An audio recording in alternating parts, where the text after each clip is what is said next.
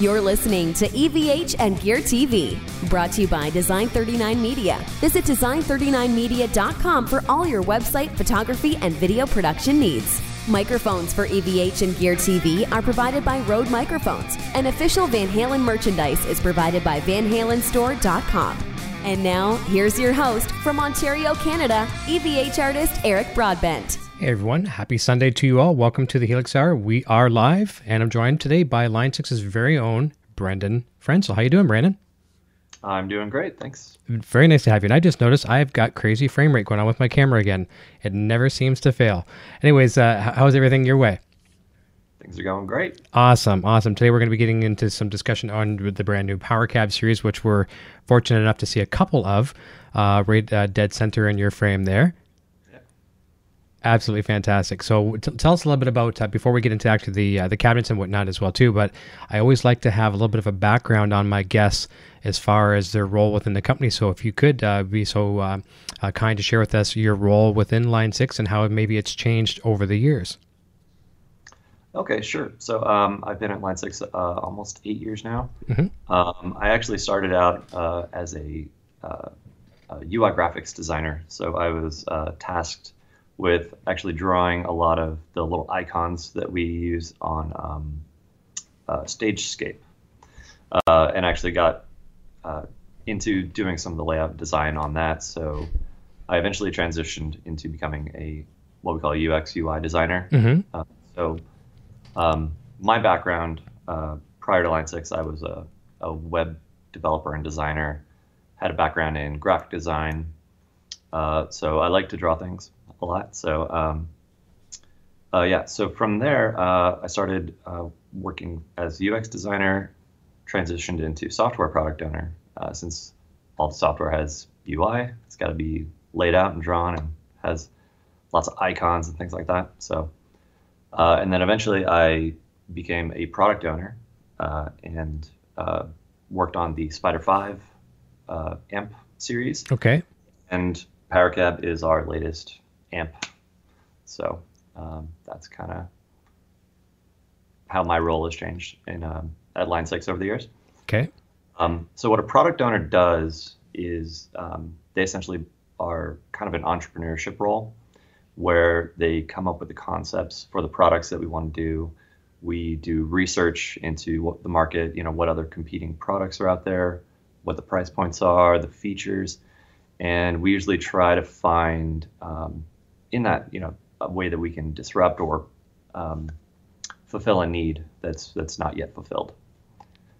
So we take those concepts and then we work with the development team and engineering to get the product built, assemble prototypes, show it to potential customers for feedback and validation.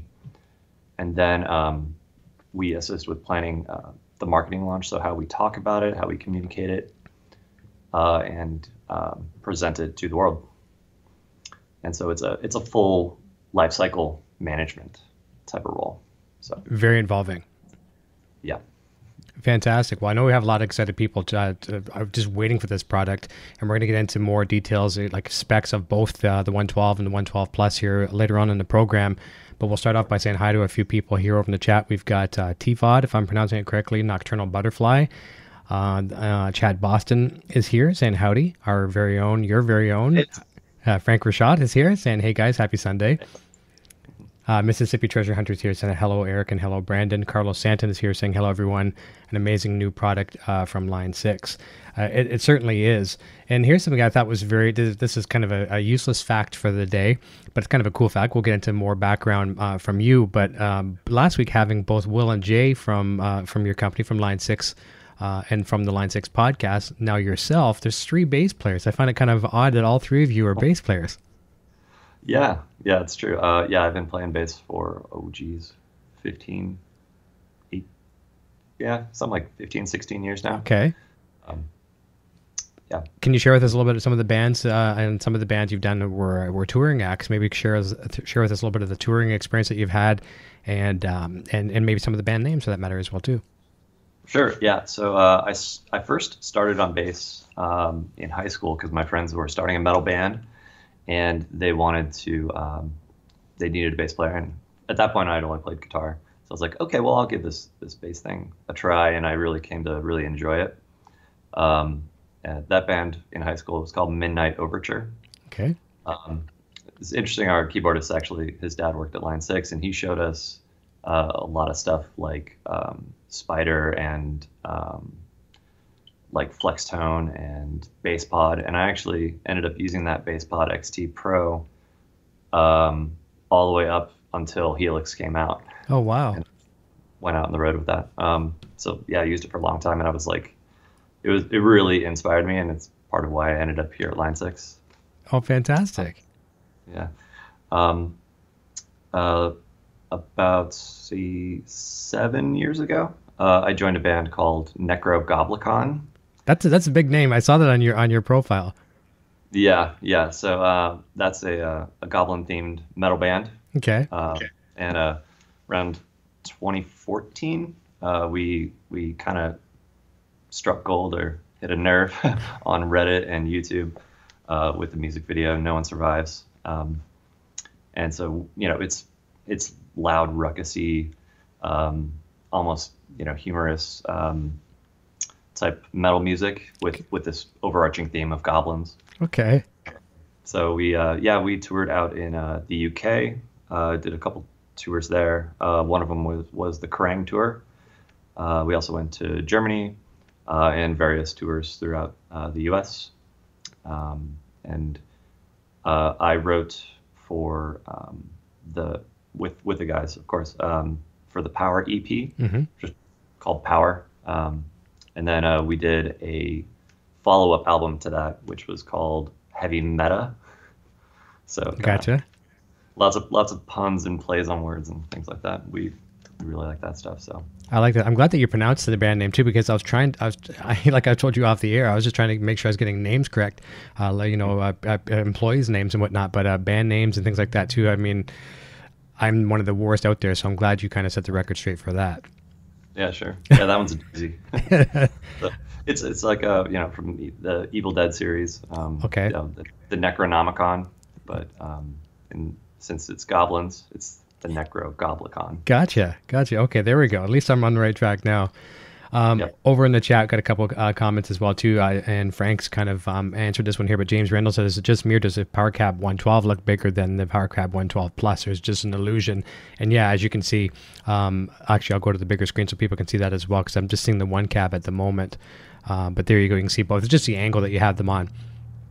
Yeah, they're exactly the same size. Camera angles can really play some tricks for sure. Blimpus is here saying, "Hey guys, happy Helix Sunday." I like that. It's a happy Helix Sunday. We can use that. Mississippi Treasure Hunter says, "I'm also a bass player." Says, "Rock on." Very nice. Byron Sanford's here. Happy Sunday. James Randall. Thanks, Frank. I figured they'd be the same. And Marcel Blade is saying, "Happy Sunday evening from Holland." So it's nice. We always like to tie in different corners of the globe, and we're blessed to have you here. So thank you very much. Wonderful. Yeah. So thanks for sharing some information on the band for sure. That's always good to get a little bit of backstory as well too. And Will and Jay were both doing that last week as well too. It's nice to kind of get some, behind the scenes and, some of the hobbies and things like that as well too. Not just always about the product, right? Yeah. And I took a lot of inspiration from our the way we set up our gear on those tours, because we were a pretty small band, and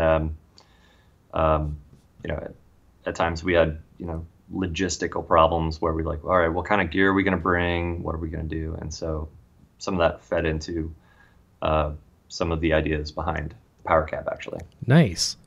And that's actually what we're going to talk about right now. And Chad Boston has a great comment too. He's saying he's very excited for these. And here's my opinion. I think you guys are arguably one of the very best, if not the best, when it comes to modeling units out there. It's certainly one of the most user-friendly, and you combine that with great tone, it's fantastic. So I think it was only inevitable that the day was going to come when speakers like this were made strictly for this.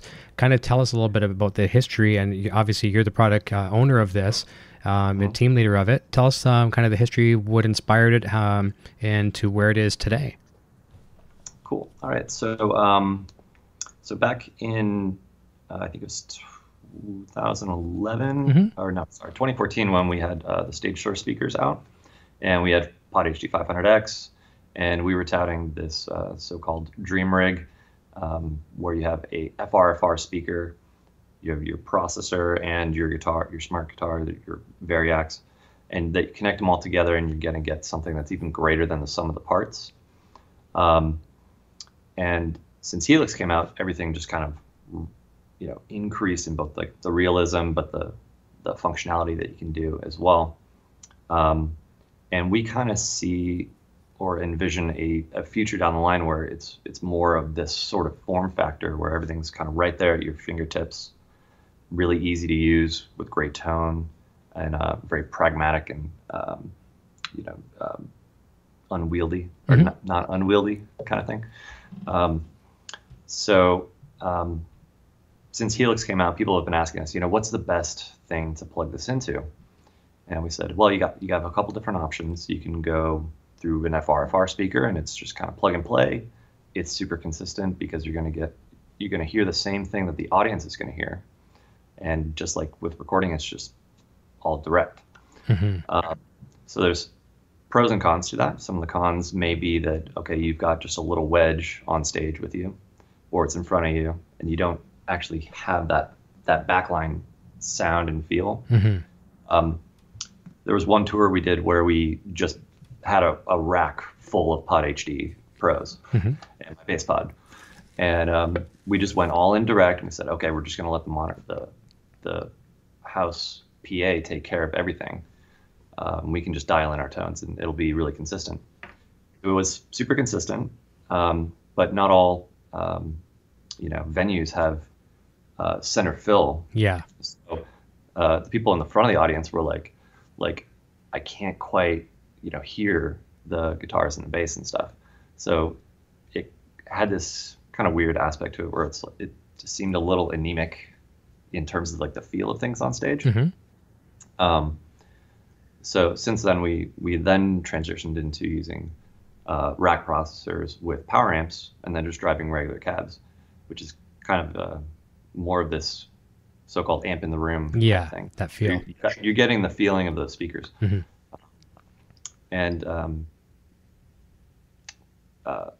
then so back to the other way to do it is you can do 4-cable method into a tube amp, and that's like the really authentic, like truly authentic way to get the amp in the room thing. You got all your effects in your modeler, and we thought, why do you have to choose? Because they're both great. What if we could do something that actually could give you both? So that was part of the inspiration for PowerCab, and to have like the consummate amp device to plug into Helix. So that's fantastic, and that's the thing too. That's the comments you see all the time. The only thing that people are sitting on the fence about jumping into modeling is they miss that amp in the room feel. I had a comment just on YouTube the other day, just on one of my recent videos, and the person was a tube amp user forever, and he went out right away and on my recommendation purchased a Helix, and he was a little scared. First, number one, he wasn't a fan of the presets, and I said, neither are the Line 6 staff, so don't worry. You know what I mean? Eric has always said presets suck. That's right, but in defense of that, though, I even said, sure, not all the presets are good, but there are a couple that I pick right from the factory that are good starting points, and I could live with in a pinch, no problem. But I said, and then he also commented saying, I miss that amp in the room function, and I said, okay, well, first of all, don't worry about the presets. Start downloading some from Custom Tone, and maybe you start making some of your own, and that'll get you in the right direction. And then, by doing things like you mentioned, the 4-cable method, and things of that nature, then you can still have the best of both worlds, having that beautiful tube sound, or solid state sound if it is, having some air flowing from some speakers, and yet, like you say, the modeling with every effect known to mankind at your fingertips. It's phenomenal. It's absolutely phenomenal.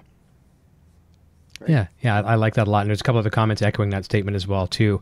I'll get to those in just a quick second here. Klaus Bach saying, can't wait to get my hands on these. Greetings from Denmark. And I see a nice super chat from Chad Boston. Chad, you're super nice. I appreciate that. Super chat donation. Appreciate that.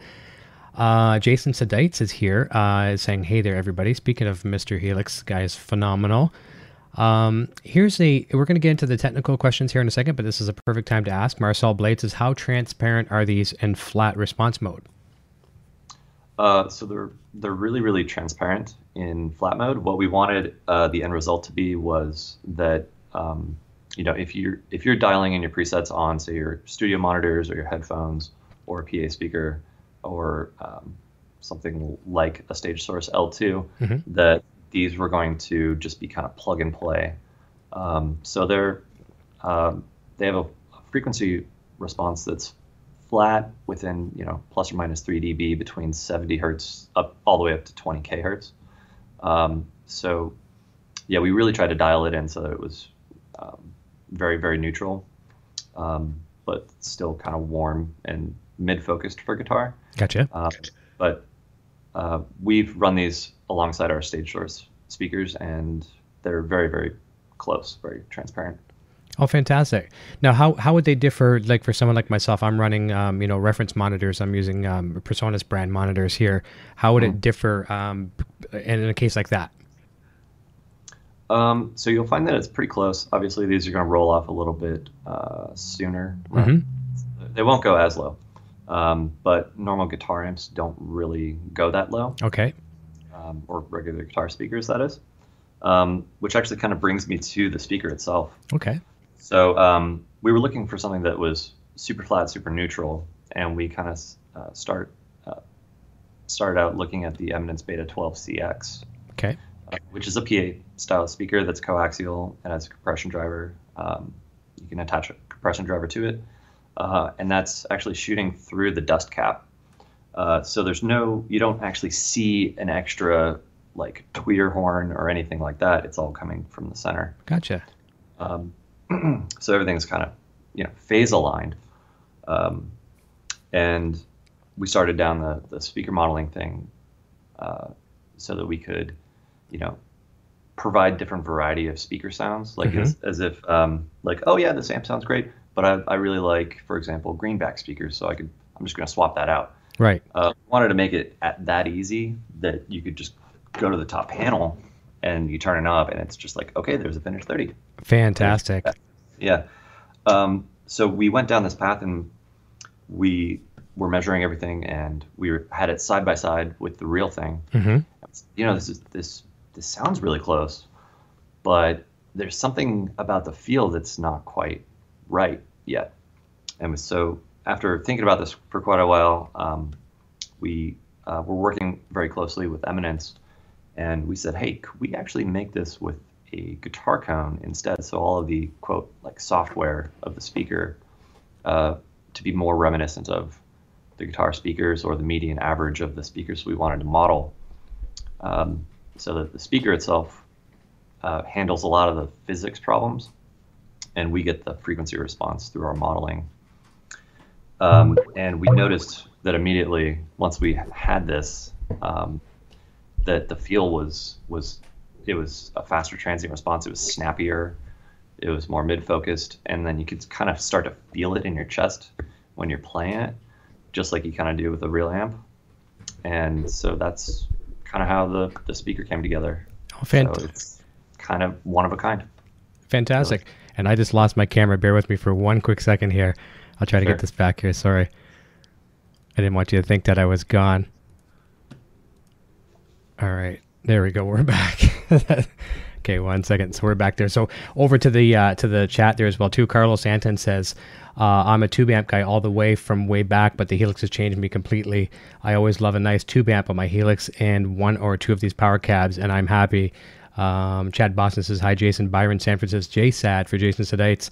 Let me see. David Ennis is here. Hey, Eric and guest, everyone in chat. Jason Sedites says, hey, Chad and Byron. And Jason also is saying he's very excited to play with the power cab, killer product. And Chad, what Chad was saying in the super chat, thank you, Chad. I appreciate that. He says, I love what Line 6 has done for musicians and love this channel very much. Let me see here. And Carlos says, I love the idea of speaker modeling on these. And I like the fact, too, how you were mentioning, or how you quickly demonstrated just by turning the speaker, there's our familiar colors that we're used to as well, too, which was awesome. Right. Yeah, it helps. Like if you're controlling on the Plus, controlling it from MIDI across the stage, you can actually see the ring of light change colors. Yeah. Yeah, that's And cool. it's just keeps everything kind of synced, you know. Yeah. And visual cues like that are just really helpful. So we always try to incorporate color in a very helpful way. Yep. That's what people are coming accustomed to, haven't they? Yeah, just even like with snapshots too. You know, and I learned a while back. I mean, this is obviously it's a novice thing for people that are pros with the Helix, but having snapshots colored like their amps, green, blue, red. You know, like in case of my 5150 amps and things like that. I love that. It just makes me feel like I'm still in my comfort zone. Yeah, absolutely. I definitely color all of my snapshots. Where it's like my red channels, like the gain channel, or the blue one's the clean channel. Yeah. Yeah. It's all these like little almost subconscious connections that we make Yep. that makes that all really helpful. And I like the fact that you guys actually consider that as well too. You want to keep people comfortable in their mindset. You don't want people, they're already learning a new piece of gear. And, you know, we all kind of fear change sometimes. So the fact that you give them a little bit of comfort along that way is a nice blessing for the musicians as well. Cool. Yeah. Can you give us a little bit of a breakdown between the two cabs? And we'll talk pricing a little bit. We've got price points down the road. We'll compare it to other manufacturers, and we won't mention names or anything like that. It does sit nice on the price point. But tell us what the exact differences are between the 112 and then the 112 Plus. Okay, so I'll start with everything that's common first. Mm-hmm. So it's the same box. It's the same curved plywood cabinet, and this is special. And we wanted both of these to be the same so that they both sound like a premium product. So we kept that as similar as possible. The curved plywood is actually one of our goals was to make this really, really light as we possibly could. And so our mechanical engineers came up with the idea of using this method where we bend and fold the plywood, and then we cut it. It's actually cut with a 5-axis NC robotic arm, all in one shot. What it does is it allows us to use thinner wood on the outside, and that it's not only going to be lighter, but it's much more strong. One of our engineers was actually using one of the empty shells as a chair for like a week because they're that strong, and it's a process that's done in hi-fi speakers, yacht building, and super high-end furniture. And so, yeah, that allowed us to make it light, but also really, really strong. So the box is the same. We got the vinyl wrap, the guitar-style grill cloth that goes over the front. They both have the same speaker, and they both have the same power amp. Okay. So that's all the same. So if you're running in flat mode, it's essentially the same. Or if you're running one of the speaker modes, it's going to sound the same. Gotcha. And so where they differ is that the 112 Plus includes an extra input, which has 2 modes. You can run it normal, or you can run it as monitor feed. Okay. So if you have a signal from the board and maybe you're using it as a front monitor in the kickback position, both of them have the kickstands to allow you to do that. But the 112 Plus also includes L6 Link and MIDI. I don't know if you can see it on there. Might be a little awkward. Yeah, just a tiny bit, yeah. Yeah. I'll just flip it around. Oh, perfect. Okay, there we go. There we go. Yeah. So this has our proprietary L6 Link, but also works with AES and EBU. Okay. So users that have a modeler with an AES output can run that in at 48K, and there's no digital to analog conversions, or you don't have extra ones. In the future, that potentially can work with the Helix ecosystem. We also included MIDI, so remote control. So if you have a pedal board that uses MIDI, or you want to say set up your snapshots, different speakers or modes, like this is acoustic, so this is going to be running full range, or I'm going to switch to my Mesa and I want the Vintage 30, well, and then have like a Fender with like a Jensen. You can sync all those up just by sending a simple program change. And so I've done that through instant commands. Okay. Which is pretty easy to set up in Command Center on Helix. And then you just need a MIDI cable. And then it also has USB. So that's primarily for allowing you to load your own third-party IRs. Okay. And that was something we included mostly because we could and it was cool. Mm-hmm. But if you have something like an older Pod HD or something that can really get the most benefit by using IRs, and since it can't do IRs, this kind of gets you 2 for 1 with that. So it can kind of breathe new life into old modelers in that sense. Now, explain with the IRs being loadable on the unit. That obviously that will free up a significant chunk on the Helix, correct? Yeah, that's right. So maybe, every block is a little more different. Effects. Yeah, that's right. More effects. Yeah. So now you've got 16 different effects. But at the same time, that can be nice. I mean, sometimes we have to limit ourselves if there's a certain effect we want and we can't because we're using an IR. Now, do other manufacturers out there, or do any of them, we don't have to mention names at the point, but do any other manufacturers load IRs into their cabs?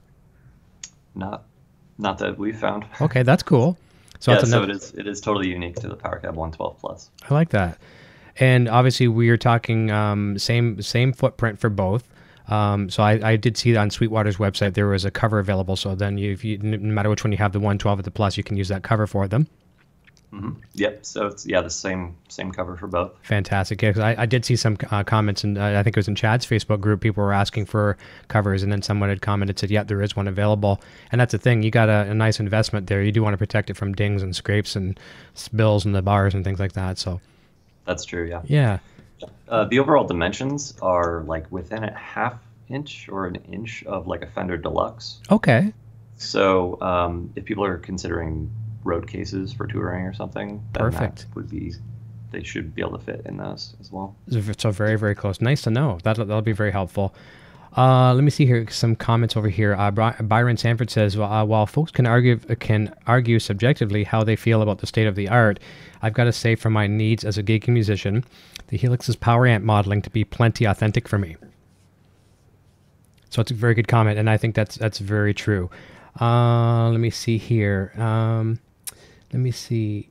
Lost my other comment. Oh, yeah. Byron says, what is the price of the modeler matter if the product... Oh, he's actually talking to another person here as well, too.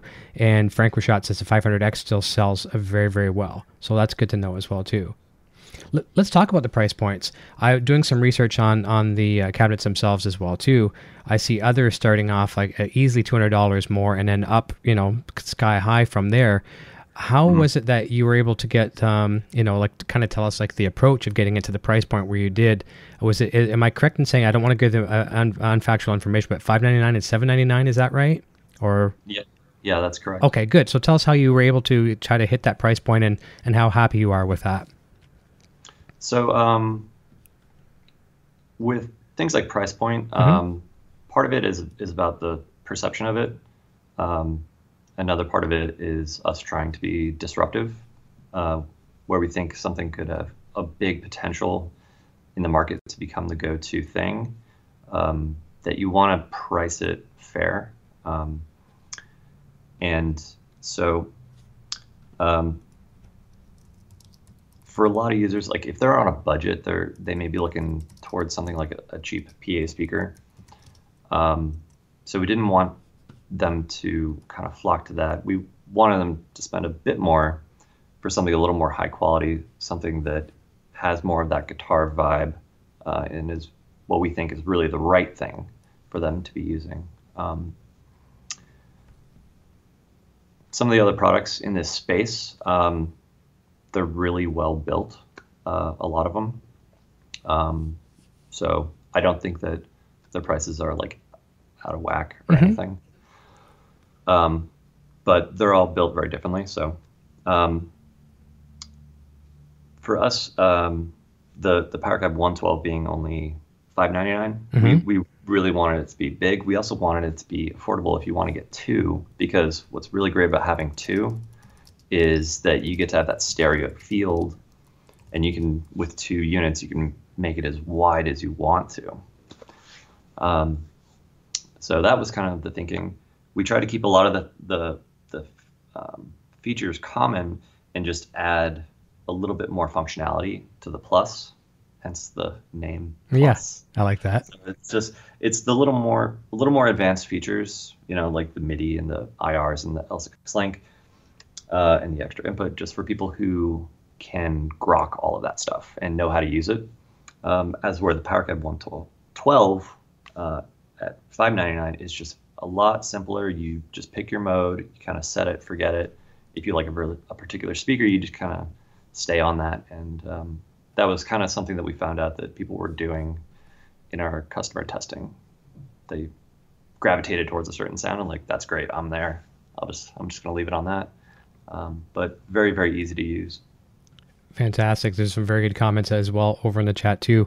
Chad Boston saying, outside the box, he makes a lot of those presets. You've probably seen his presets that kind of give you that feel of, being in the room with the speaker. But he says that the outside the box is how I attain the amp in the room now, but this PowerCab should be the better outside the box for sure.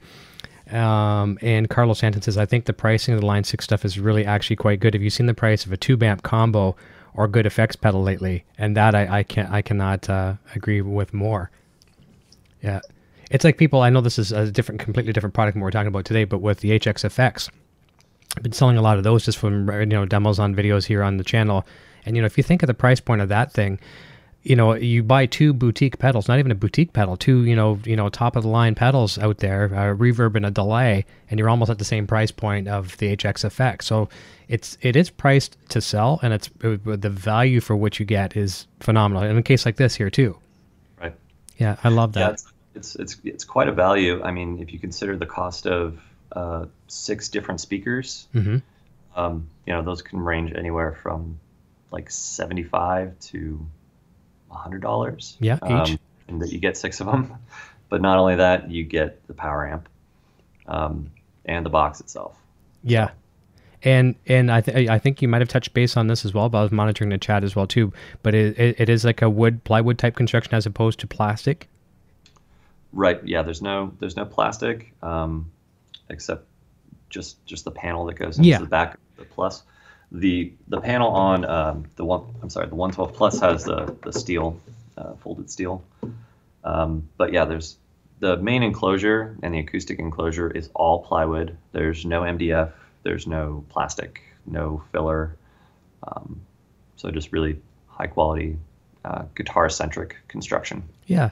And in cosmetics as well too. Here again, we're always. It seems like we're kind of defending ourselves when we say this amp in the room kind of thing, right? But it is kind of a defense we all go into.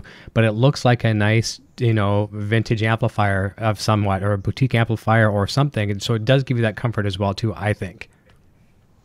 I think so too, and it's there's just a sense of if you're using a modeler and you're walking into a rehearsal room, if you walk in with a plastic PA speaker, some of the other guys at the band might go, yeah, that's cool, but where's your amp? And that it's guitarists, they do care how things look. Of course, they care how they look, how their instruments look. It says something about them as a player. Mm-hmm. I think it goes pretty deep. I think a lot of it when it comes to your gear. Is number one, you want it to sound good, you want it to work, but the look, the cosmetics is important as well too.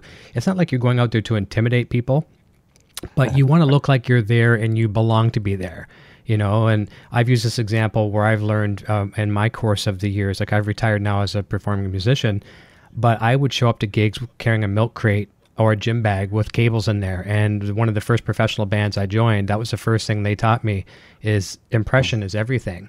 And God forbid if there's photographs going on, people are capturing the guy walking in with a milk crate representing the band. That's not exactly very professional.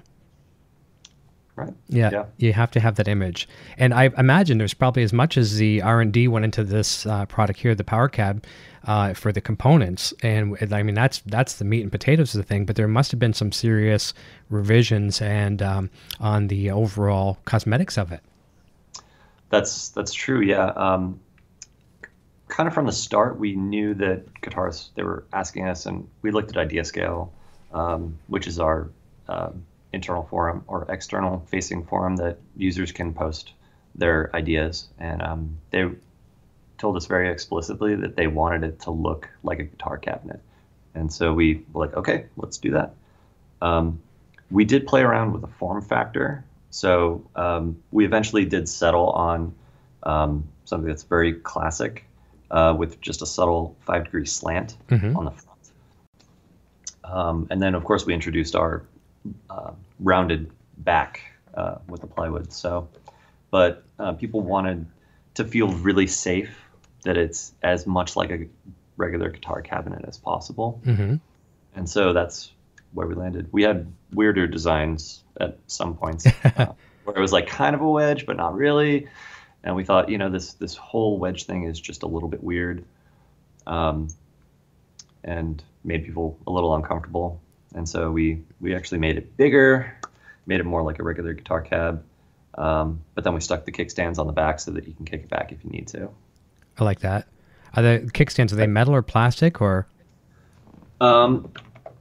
They are plastic, but it is like a hardened material. I want to be accurate, but I can't. I don't know. Yeah, exactly. No, that's fine. That's totally fine. You don't have to give it the full technical composition, but yeah. So we use a similar design on the Stage Source speakers, and we took that design and we actually made it a little bit more robust. Okay.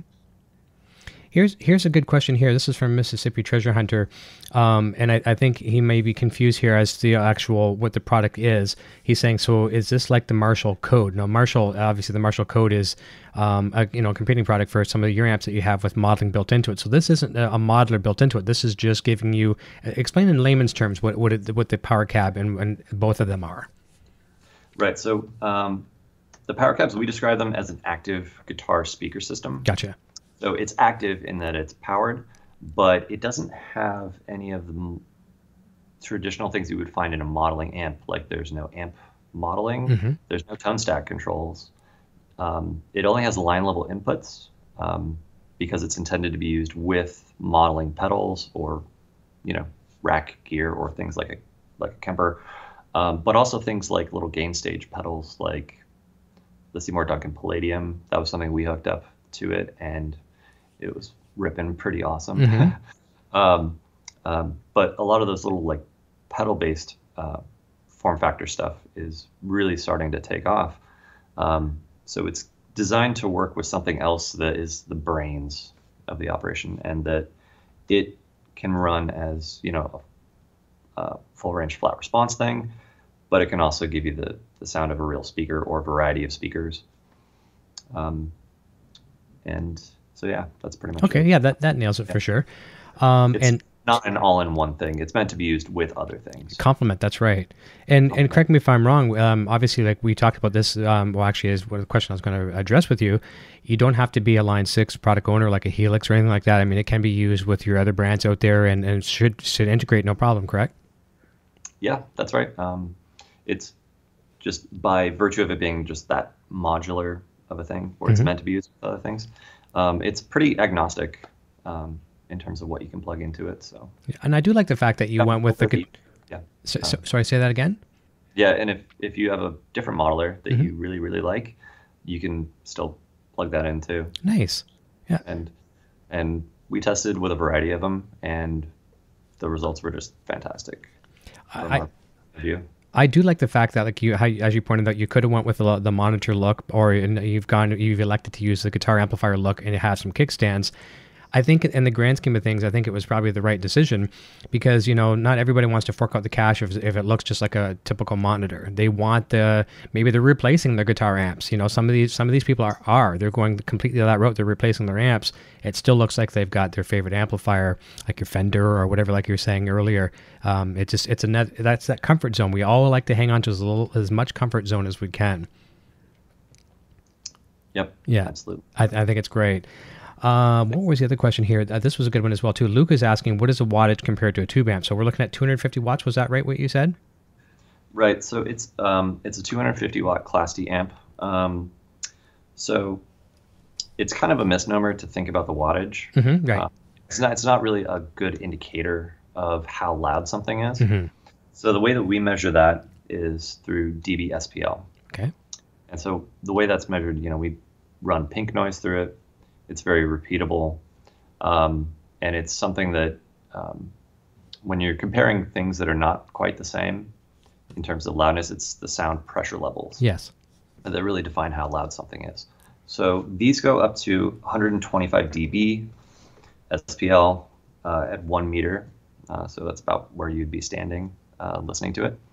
Mm-hmm. And so that spec is, compared to some other products that are out there, it's maybe a little bit less. Okay. But 125 dB is considered the threshold of pain. And I can personally attest that, if you're playing this in a room with a drummer at full volume for over an hour, which I have done, you're going to notice your ears are going to be ringing. And so it really has no problem competing in terms of the performance of a 112 tube amp. Gotcha. Yeah. A very good question here in the chat. J Level says, hey guys, great product. When are you shipping to the UK, and how would you describe okay, so you've already talked about the wattage. He's saying, how would you describe the 250 watt rating against perhaps maybe compared to a 40 watt tube amp? And like you said as well too, it's not really comparing apples to apples. I mean, I've got a 15 watt tube amp back here that is insane, but you're measuring it like in decibel sound pressure levels, as you were mentioning. But street date is coming May. Is that going to be pretty much around the world?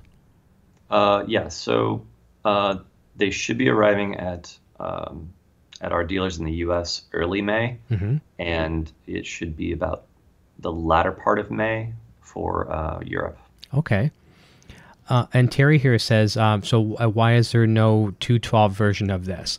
Is it I'm just going to speculate, and I don't know this. This is not information I was provided, but is it something that it's, I mean, even though it doesn't look like a monitor, in a lot of cases it's being used as a monitor, would resemble like a 112 wedge, or what was the logic behind just strictly the 112? The logic behind keeping it a 112 was that, if you're trying to build a 212 cabinet, mm-hmm. weight is going to become a factor at some point. Correct. We knew that a lot of people were using the FireHawk 1500 for the stereo wet dry wet system, but it weighed approximately 70 pounds, which I took it to a rehearsal once, mm-hmm. and I said never again, because yeah. it's just too much to move around, even for me at being 31 years old and in relatively good shape. So the 112 is just a lot more convenient, and that if you wanted stereo, that you can get two of them, spread them even further apart, so you can really get a sense of that stereo field, because otherwise you'd have to be really, really close to it. Mm-hmm. Now, we did have some artists tell us that this is great, but I'm playing much larger stages, mm-hmm. and I may need something bigger, like that. And that's something that does interest us, but I obviously can't comment on of course, yeah, stuff. So I can appreciate that. And I remember it was very funny when I had Nick and Eric on for the first time long before I started the Helix Hour. There's a really good question that came up, and this is back probably, I'm going to say August, and you can kind of put this in your timeline. And I remember someone said, "Oh, you guys considering doing some powered speakers?" And it was the elephant in the room kind of thing. It was quite funny. I'd like to go back and rewatch that, and I can kind of see each of those guys looking at each other, in that exact moment. Yeah, that's funny. Yeah, that's okay. Now here's a technical question, and Frank even says you'd be the person to ask. So Klaus Back says, "Is 125 dB peak or continuous?" That would be peak. Okay, perfect. Yeah. Okay. And Terry says two like that and 212s would make for some awesome sound staging, for sure. And John Francis says, looking forward to getting this. How well will it play with the L2, L3 stage source speakers? It should play very well if you're planning on using the stage source as like your wedge, and then running the direct out from this, mm-hmm. Kind of using that like this in the back line, stage source in the front. That'll work very well. If you're trying to do side by side with power cab and stage source, like in a stereo thing, mm-hmm. It's going to be a little bit different. Power cab is going to be a little bit more mid-focused, although the flat tuning was made to be pretty on par with Stage Source. I think Stage Source you might find is actually a little bit brighter than this. Okay, very fair. And Terry's saying thank you for the response as well too. So here's your opportunity to give a little bit of a sales pitch where we're only talking $200 difference between the 112 and the 112 Plus. For someone sitting on the fence looking at getting speakers for their Helix or other products as well too, a lot of them will be Helix, at least coming to this show and my EVH show. What could you say, here's the bang for the buck that you're going to get for the extra $200 investment? Like, you don't have to go into everything, but just to let them know what that extra $200 will really get them.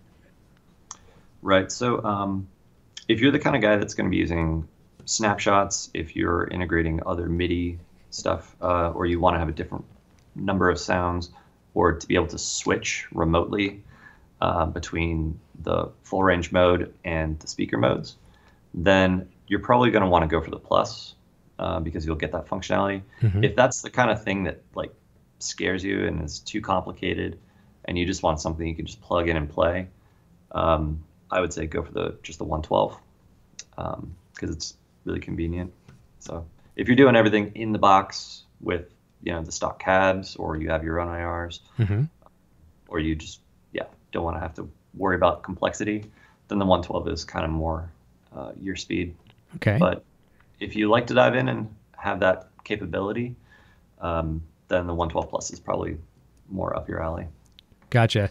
Now, this may seem like a very trivial question, but some people may not actually know. So for us that are now spoiled with having nice stereo separation, and we want to replace, we want to have speakers and still enjoy that stereo spectrum, we're going to need two of either of the models. That's right. Yeah. Yeah. Okay. So bare minimum $599 each.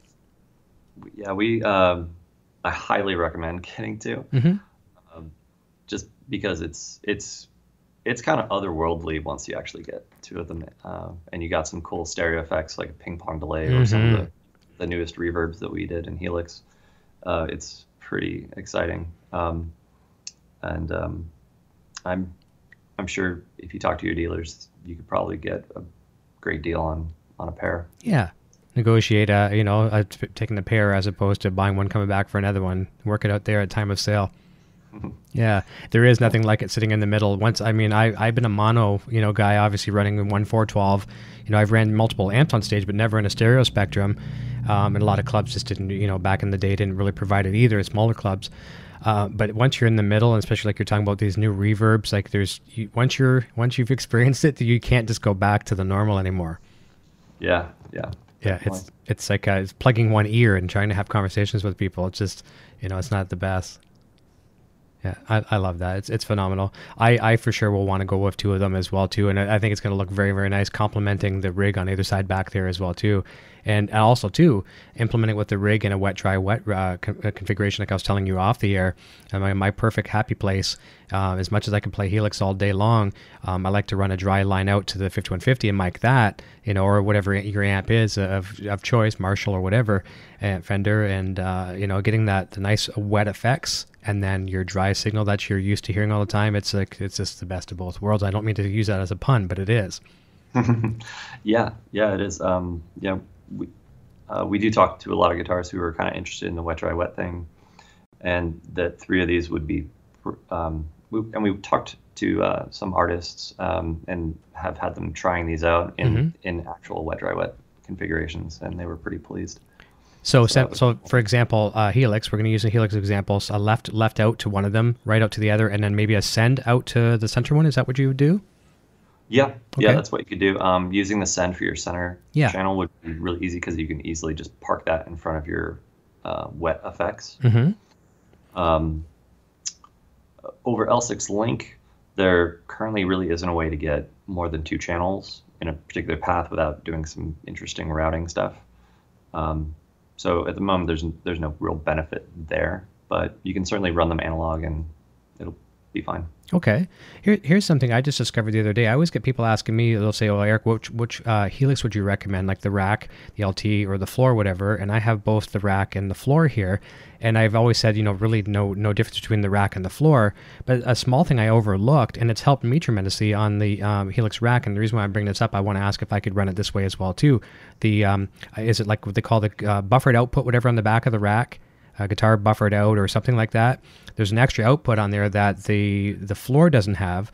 And could I run direct out of that to this? If I went with 3 cabs, could I run to the center cab with that? With the buffered out for the guitar, it would essentially get you an output that's akin to just what you're getting directly out of the guitar. Mm-hmm. If you run that directly into power cab, like if I were to take a guitar and just go right into it. Oh yeah, it's gonna be unaffected. It's gonna be unprocessed, isn't it? It's gonna be unprocessed, yeah. Yeah. But the inputs on power cab are really expecting line level. Okay, and that's instrument. Yeah, and that would be instrument level. Okay, so there we go. I'm glad I asked that. So it was a bad idea on my part. Yeah, that's okay. Yeah, and that actually brings me to a point, and I know some people have asked about this, is that can I plug directly into power cab and not have a modeler or anything? Mm-hmm. And the answer to that is actually no. Okay. Because it just wouldn't be gain staged properly. Right. Same would go for the extra input for running something like a microphone. Okay. You'd still need some kind of microphone preamp or mixer to get that in there at Now, the right level. Could you plug in like an MP3 player or something in there? Oh, sure. Yeah. Yeah. So you could jam along with that because it has its own somewhat of a gain stage right in the device, I would say, like in your MP3 player. Right. Yeah. And on the 112 Plus, you can actually go into the global settings and boost those outputs or control those, the input trim. Yeah, according to whatever device you have. That's fantastic. Here's a really good comment. I'm sure you'll be happy to hear. John Francis has just placed my order with Sweetwater. Awesome. Fantastic. Is there enough stock going to be shipped to these dealers, do you think, to anticipate what you think is the demand? I certainly hope so. Your fingers crossed, right? I don't know if I can talk about how many have been built so far. Sure. No, that's okay.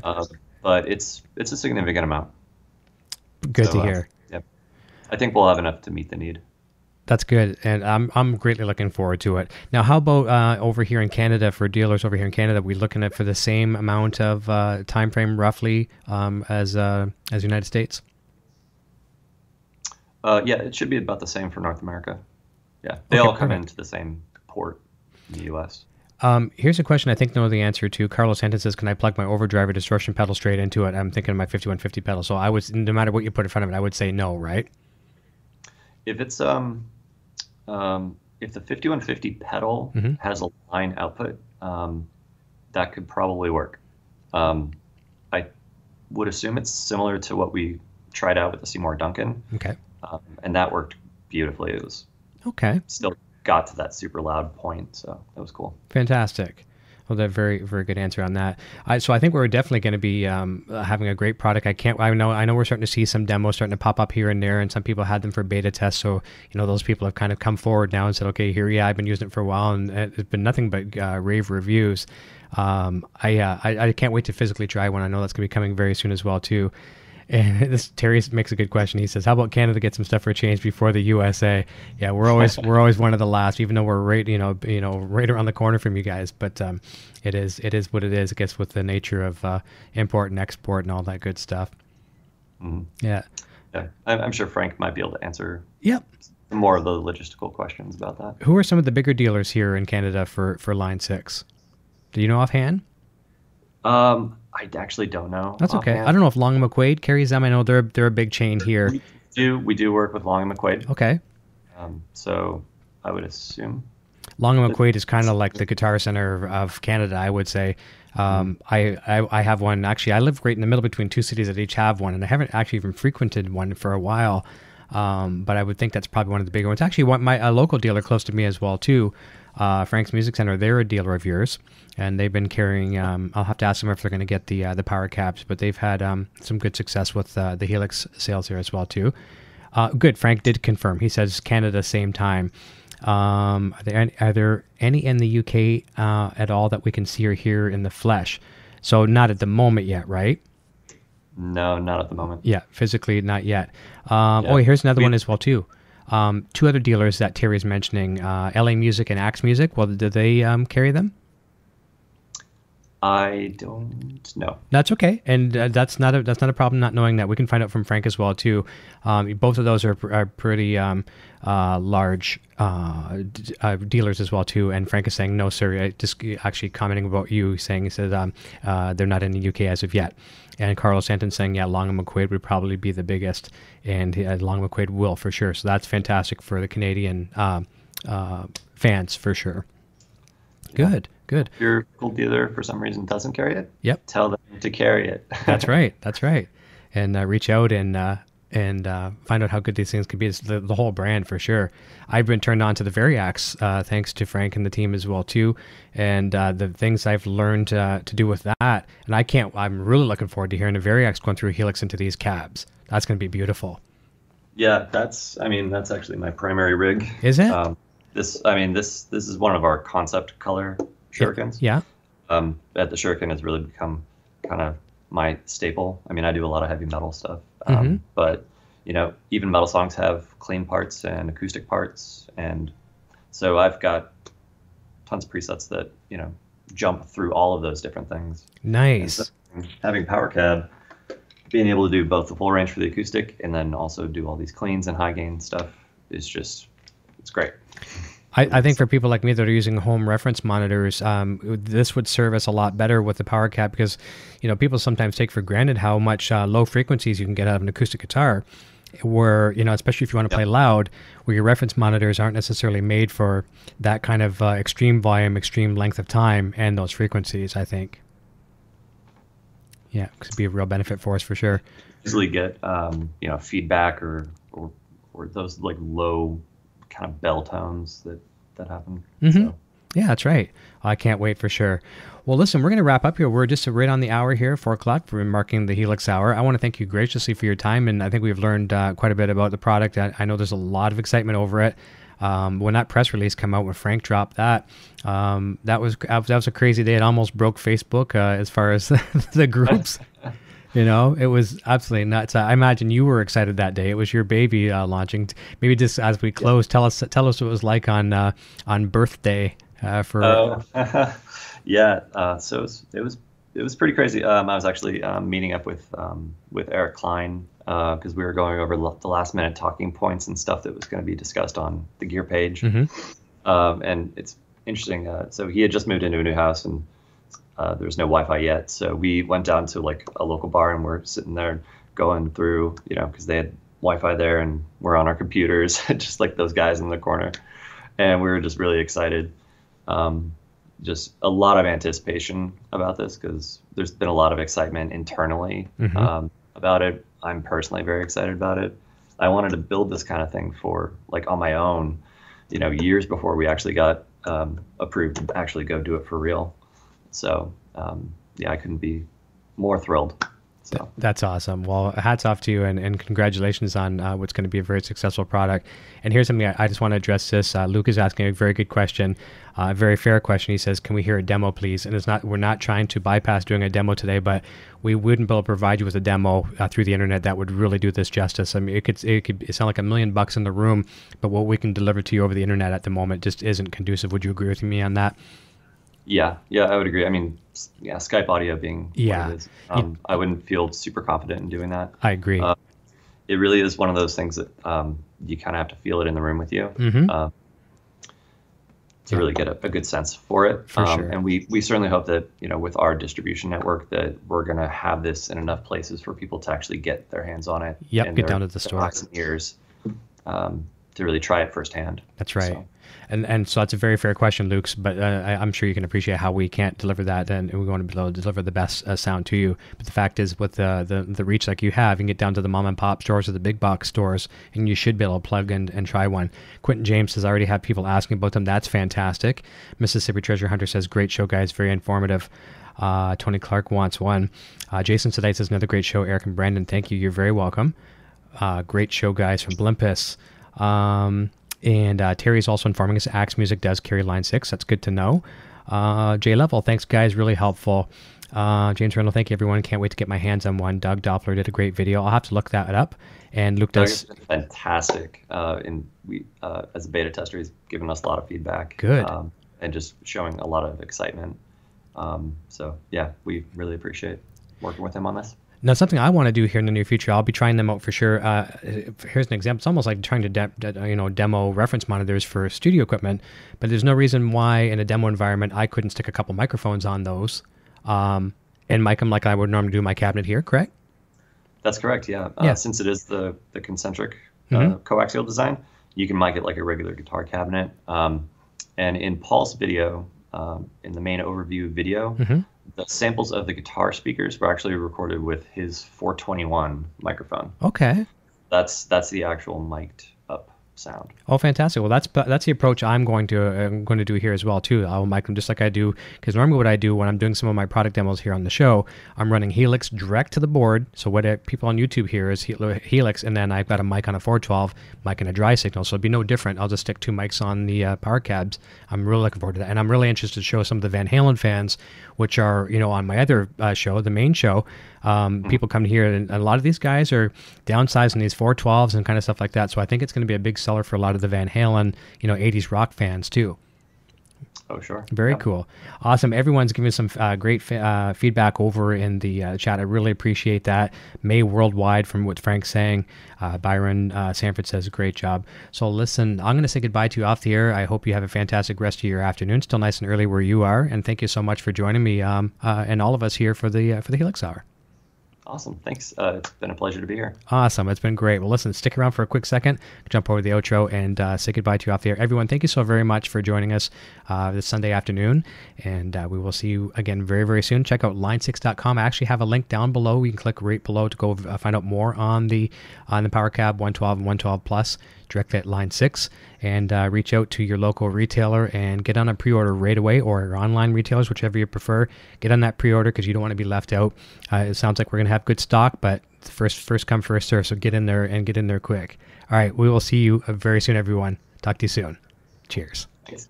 Hey AVH Gear TV and Eddie Van Halen fans, if you are like me, you find the time to read books difficult. Why not have it read to you? Grab one of 3 critically acclaimed Van Halen audiobooks like Van Halen Rising by Greg Renoff, Running with the Devil by Noel Monk, or Everybody Wants Some by Ian Christie, available right now from Audible. Sign up for a free trial with 0 obligation to get any one of these 3 audiobooks today. You can cancel if you wish after your trial membership expires and keep the book. There are many other great titles to choose from as well. Links in the description below, but just remember audibletrial.com/EVHGearTV. Click the link below and go grab your first free audiobook. Thank you for listening to this edition of EVH and Gear TV. This episode is being brought to you in part by VanHalenStore.com. Shop VanHalenStore.com for the largest selection of official Van Halen merchandise and memorabilia. Be sure to check out our website at EVHGearDiscussion.com for more updates and follow us on social media.